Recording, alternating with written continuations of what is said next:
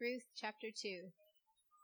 Now Naomi had a relative of her husband's, a worthy man of the clan of Elimelech, whose name was Boaz. And Ruth the Moabite said to Naomi, "Let me go to the field and glean among the ears of grain after him, in whose sight I shall find favor." And she said to her, "Go, my daughter." So she set out and went and gleaned in the field after the reapers. And she happened to come to the part of the field belonging to Boaz, who was of the clan of Elimelech. And behold, Boaz came from Bethlehem, and he said to the reapers, "The Lord be with you." And they answered, "The Lord bless you." Then Boaz said to his young man, who was in charge of the reapers, "Whose young woman is this?" And the servant who was in charge of the reapers answered, "She is the young Moabite woman, who came back with Naomi from the country of Moab." She said, "Please let me glean and gather among the sheaves after the reapers." So she came, and she has continued from early morning until now, except for a short rest. Then Boaz said to Ruth, "Now listen, my daughter, do not go to glean in another field or leave this one, but keep close to my young women. Let your eyes be on the field that they are reaping, and go after them. Have I not charged the young men not to touch you? And when you are thirsty, go to the vessels and drink what the young men have drawn." Then she fell on her face, bowing to the ground, and said to him, "Why have I found favor in your eyes, that you should take notice of me, since I am a foreigner?" But Boaz answered her, "All that you have done for your mother-in-law since the death of your husband has been fully told to me, and how you left your father and mother and your native land and came to a people that you did not know before. The Lord repay you for what you have done, and a full reward be given to you by the Lord, the God of Israel, under whose wings you have come to take refuge." Then she said, "I have found favor in your eyes, my lord, for you have comforted me and spoken kindly to your servant, though I am not one of your servants." At mealtime, Boaz said to her, "Come here and eat some bread, and dip your morsel in the wine." So she sat beside the reapers, and he passed to her roasted grain, and she ate until she was satisfied, and she had some left over. When she rose to glean, Boaz instructed his young men, saying, "Let her glean even among the sheaves, and do not reproach her.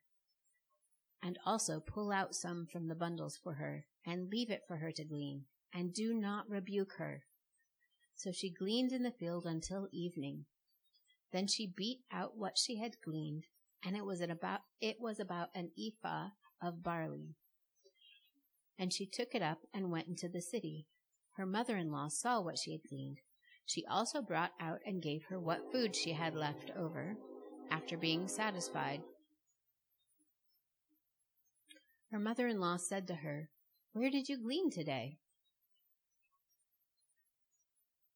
And where have you worked? Blessed be the man who took notice of you." So she told her mother-in-law with whom she had worked, and said, "The man's name with whom I worked today is Boaz." And Naomi said to her daughter-in-law, "May he be blessed by the Lord, whose kindness has not forsaken the living or the dead." Naomi also said to her, "The man is our close relative of ours, one of our redeemers." And Ruth the Moabite said, "Blessed," he said. "Besides, he said to me, 'You shall keep close by my young men until they have finished all my harvest.'" And Naomi said to Ruth, her daughter-in-law, "It is good, my daughter, that you go out with his young women, lest in another field you be assaulted."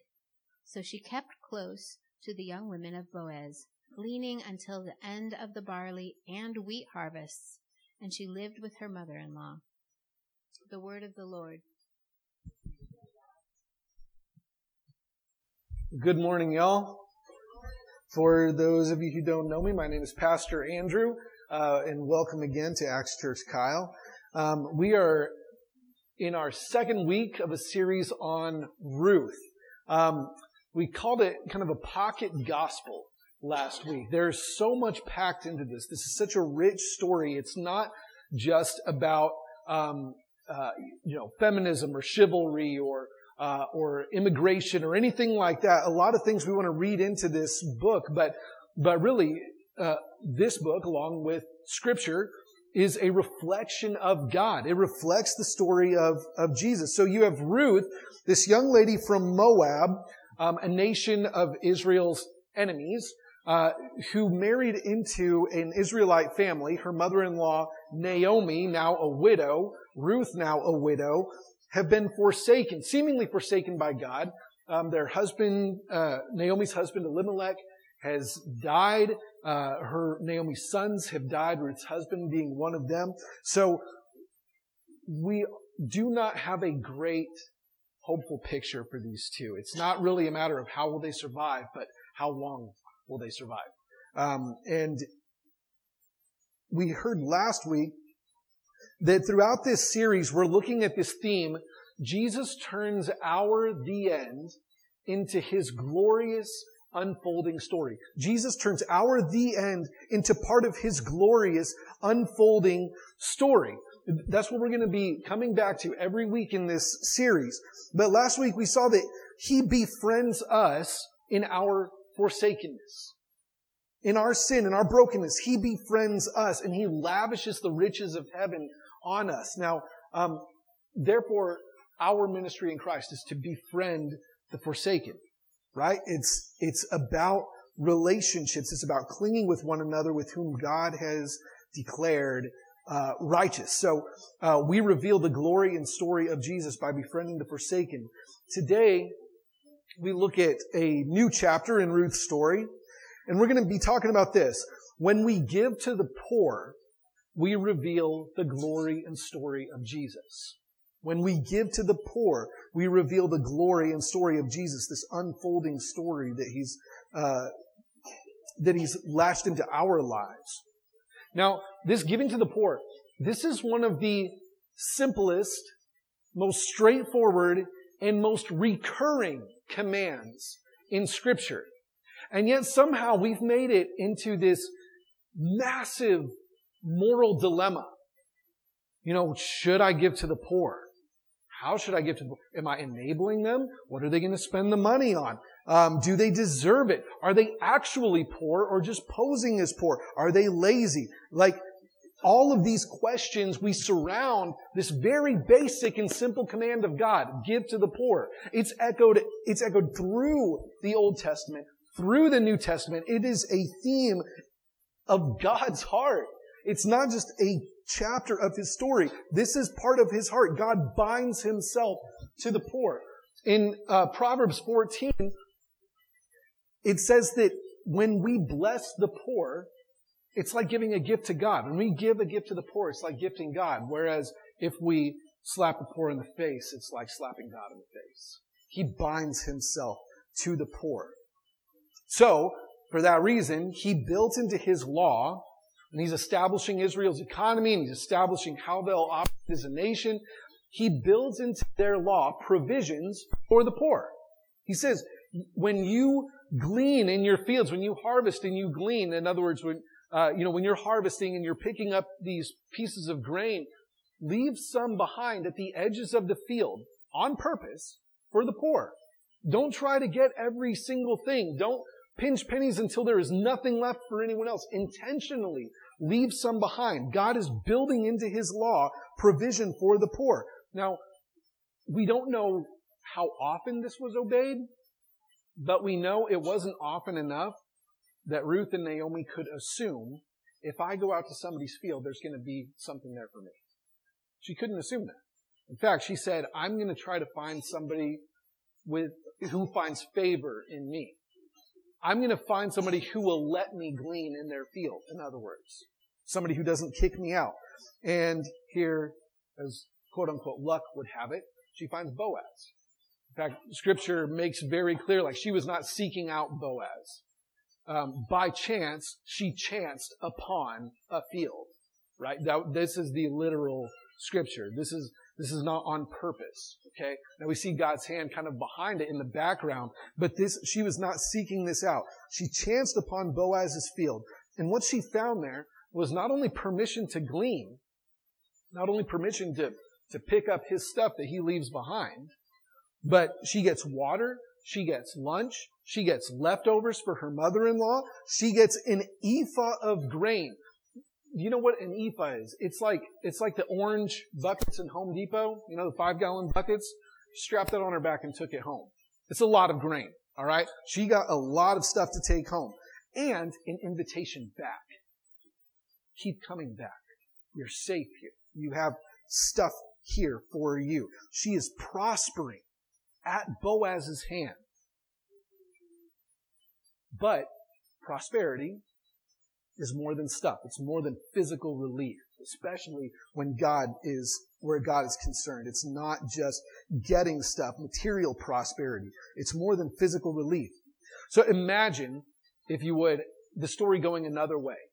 Boaz gives her all that stuff. He gives her grain. He has his workers put this ephah of grain in a sack, gives it to her. He even gives her some water and says, there you go. He doesn't ask her who she is. He doesn't get to know her at all. There's no connection. He's like, okay, you're here for some stuff. Here you go. There you go. Sends her on her way. This is not prosperity. You have relief. You have this physical relief, but what's happening is this handing down, without this relational aspect, it's reinforcing the status breaks, the economic status divisions. It's reinforcing that, right? You come to me, I give to you. It reinforces dependency. It reinforces a very dangerous power dynamic being established. Because when one person is in lack and feeling inadequate, they start feeling like they need the other person in power, and it gets to be kind of dangerous. But this relief without relationship is superiority, not prosperity. Relief without relationship establishes superiority, which also makes it ripe for abuse. I don't know if y'all have been in the news too much this week. There have been some decimating scandals emerging from the Catholic Church. Priests assaulting children, priests assaulting nuns, because the dynamic that has been established is you come to me, I give you what you need, I have what you need, so you are dependent on me, and it makes a situation ripe for abuse. Now, I'm not saying like every priest in the Catholic Church abuses people, obviously, but it makes it easier to do so. And when Pope Francis spoke out about this, there was this air of, it's not gonna go away overnight. I don't remember his exact words, but essentially like, this is not something that can just be eradicated. In other words, it's kind of like, well, this is the way things are. And it makes it it makes it easier to continue down that path if this is the way things are. And we are also prone to acknowledge the fact, there's bad stuff in the world and people have tragedy, but that's the way things are. And less gets done about it. We acknowledge the tragedy, but we don't do anything lots of time. Now, imagine it the other way, where Ruth comes to Boaz. He gets to know, what's your name? Where are you from? Oh, I heard you were here with Naomi. You're her daughter-in-law. Oh, that's great. We're Naomi's family. He gets to know her. He gets really close. All right. Well, have a good day. I hope everything is good. I hope everything goes well for you here. Sorry, I don't have anything to give you. Really? Like, not only does God's law say, you do have something to give me, by law, but really? A lot of times, if Boaz was prone to miss his excess, I guarantee you Ruth would not be. We can be prone to miss how much excess we have. the people who have not do not miss that excess. They see it. And what does that do? If someone is sitting there hoarding a bunch of stuff and got their arms full, and you say, well, can I have just a piece? Can I have a bite? Can I have whatever? Just a sliver? No, I need this. Okay, that breeds resentment. Okay, that breeds a breakdown in relationship. Let me put it another way. Sorry, I'll let James put it another way. James says, if a brother or sister is poorly clothed and lacking in daily food, and one of you says to them, go in peace, be warm and filled, without giving them the things needed for the body, what good is that? So also, faith by itself, if it does not have works, is dead. Dead. This is not like something that we can easily gloss over and say, well, yeah, we should do better. It's not going to get fixed overnight. That's true. But there's got to be some immediacy. There has to be some repentance. There has to be some major heart reconstruction here. Now, if we have that relationship, if you go back to that reimagining of the story of Ruth, where Boaz had the relationship with her, but he wouldn't give her any relief, we call that hypocrisy. Relationship without relief is hypocrisy. Relief without relationship is superiority. Both are damaging to relationships. Now, if we say like, well, I can cheer on Boaz. Boaz is a champion in this story, and I would do the same thing for Ruth if that was me. If I had the means to do so, I would do it. If I had the opportunity to do so, I would do it. My heart is with Boaz on this. She needed something. He was there. So why don't we? Why don't we? Why do we skip it so often and we make these objections? Jonathan Edwards wrote, phenomenal theologian, wrote hundreds of years ago a sermon called The Duty of Charity to the Poor. Okay, and in this, he outlined 11 objections of his time that people often made. Here's why I don't give to the poor. And each and every one, he established an answer to those things. And if I could summarize them, they either boil down to the golden rule, do unto your neighbor as you would have them do unto you, or the example of Christ.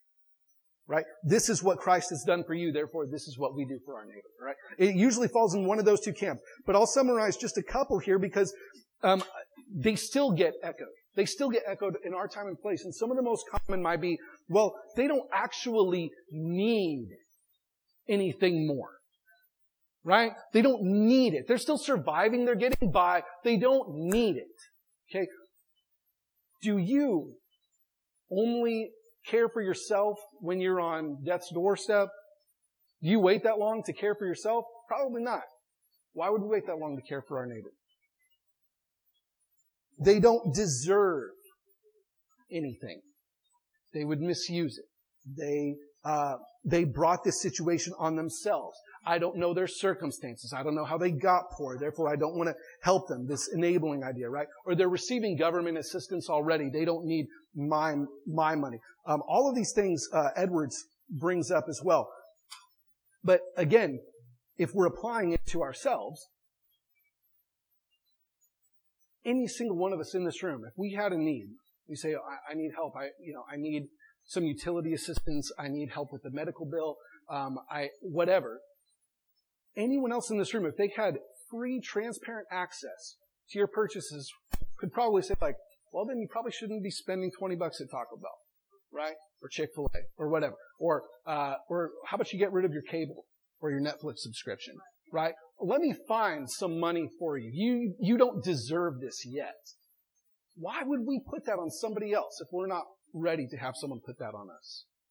Right? The whole point is not to wait until somebody has earned it.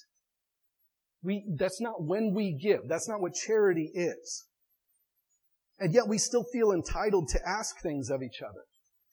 Right? We should receive people requesting help from us as well. Another one that, man, this might be the one that I personally hear the most. I don't have enough.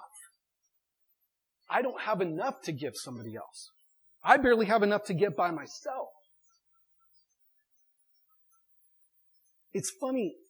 It doesn't matter if you are poor, middle class, rich. It doesn't matter where you are in the economic stratosphere. That refrain is echoed everywhere. I would give more if I had more, but I just don't have it. I can't swing it. We never do. We never have enough. We never have as much as we would want, but somehow they always have enough in our eyes. Right? In our eyes, we never have quite enough. They always have just enough. Meanwhile, you look at Christ, who gives beyond measure, who gives when we don't even know what we need, much less how much we need. We don't deserve it. We have more than enough. We have more than enough than we would ever need in this life. And he keeps pouring out and pouring out and pouring out. He gives beyond measure. So, and I don't just mean like material stuff. That's not how the prosperity of God works. When God enriches us, it's not just a bunch of stuff. A lot of times you'll hear, I'm so blessed, or they're so blessed, or hashtag blessed, and Instagram of your food, or whatever. This thing is my blessing, is my gift. That's not how God's kingdom works. His prosperity goes way beyond provision. All right? So God establishes something else. Relief plus relationships is the prosperity of God. Relief plus relationships is the prosperity of God. See, our economics works in terms of worthiness. Are they worthy of receiving that? Am I worthy of receiving that? Have I earned it? Have they earned it? Then we give it. Or then we're okay with getting it. That's not how God works. We base our system on worthiness. God bases his on worth.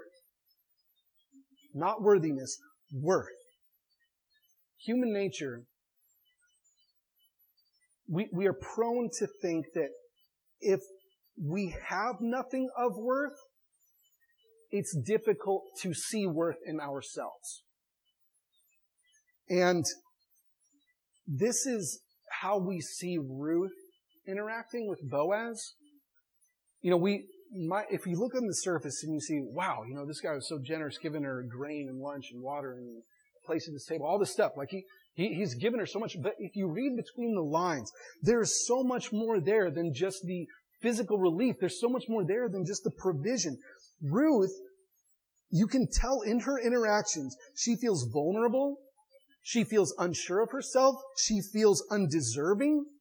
She feels self-conscious in this new context in Israel. She's a Moabite in Israel. She has no husband. She feels all of these things that would make her vulnerable. And in that situation, she not only expects to encounter abuse, but she might even feel like she deserves it if we take it a step further. A lot of times when we expect abuse, we might even feel like it should happen to us. I shouldn't be here. I don't deserve to be here. I don't deserve this stuff. I got to take the bad with the good.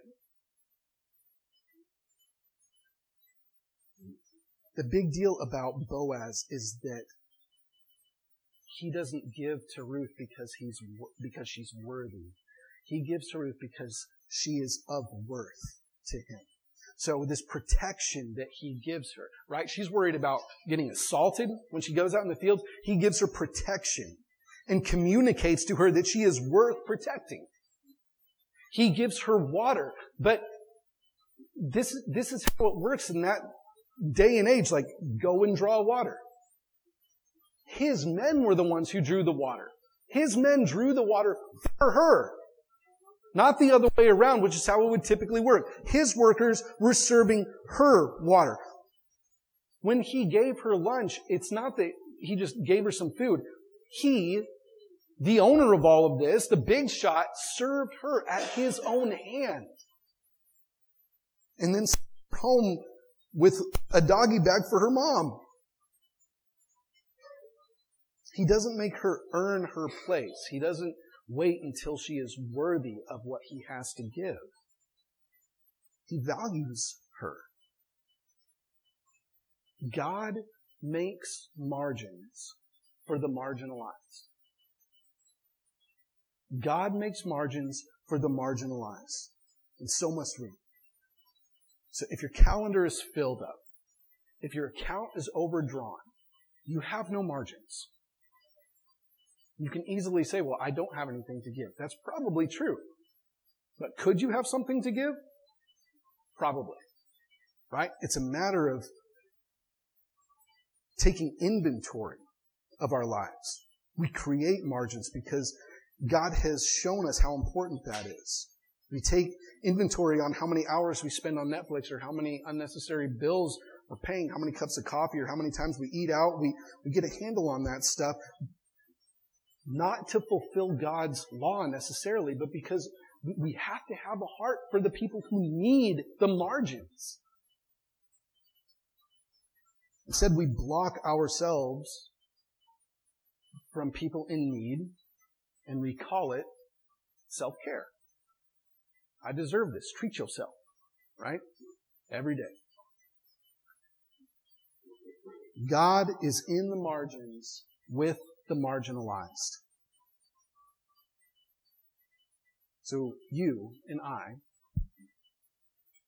in our eternal bankruptcy, marginalized in all of our sin, hanging out on the outskirts of the field, just hoping to get a little bit of scraps to live on, to be in the presence of God, we're sitting out there and God invites us in. Because the marginalized are the heartbeat of God. We are the heartbeat of God. You were not His duty to care for. You were His joy. You were His utter joy. So it is not our duty to grade the poor, to evaluate them. It is our duty, our joy is to give life to them, because everything we have, everything in heaven and on earth belongs to the Lord. And if everything is His, He gives it to us to give. In Ephesians 1, Paul opens his letter with, "Blessed be the God and Father of our Lord Jesus Christ, who has blessed us in Christ with every spiritual blessing in the heavenly places." You say, well, yeah, spiritual blessings. It's easy to give spiritual blessings, right? I'll tell them about Jesus. I don't have to give them anything. That's the best gift I could give. No. This is more than stuff, but it's not less. Okay? Every spiritual blessing in the heavenly places is more than stuff. It's not less. Okay? We're not exempt. Jesus gives us everything, including His grace, going above and beyond with the grace of the gospel. Everything is ours then to give in His name and in His power. Would y'all pray with me?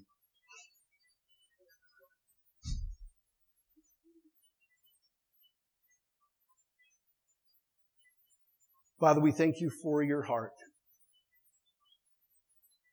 for the poor, the destitute, the have-nots. Father, we ask that You would protect our heart from seeing ourselves as those who have, seeing ourselves as over them in some way. Lord, we do not owe anybody anything, but it is our joy to share everything that You have given to us, because You did not owe it to us. You gave it freely. You gave the life of Your own Son freely. You gave every blessing in heaven and on earth freely. Everything that is Yours, You share with us. Not because we are worthy, but because we are of worth to You. And what an incredible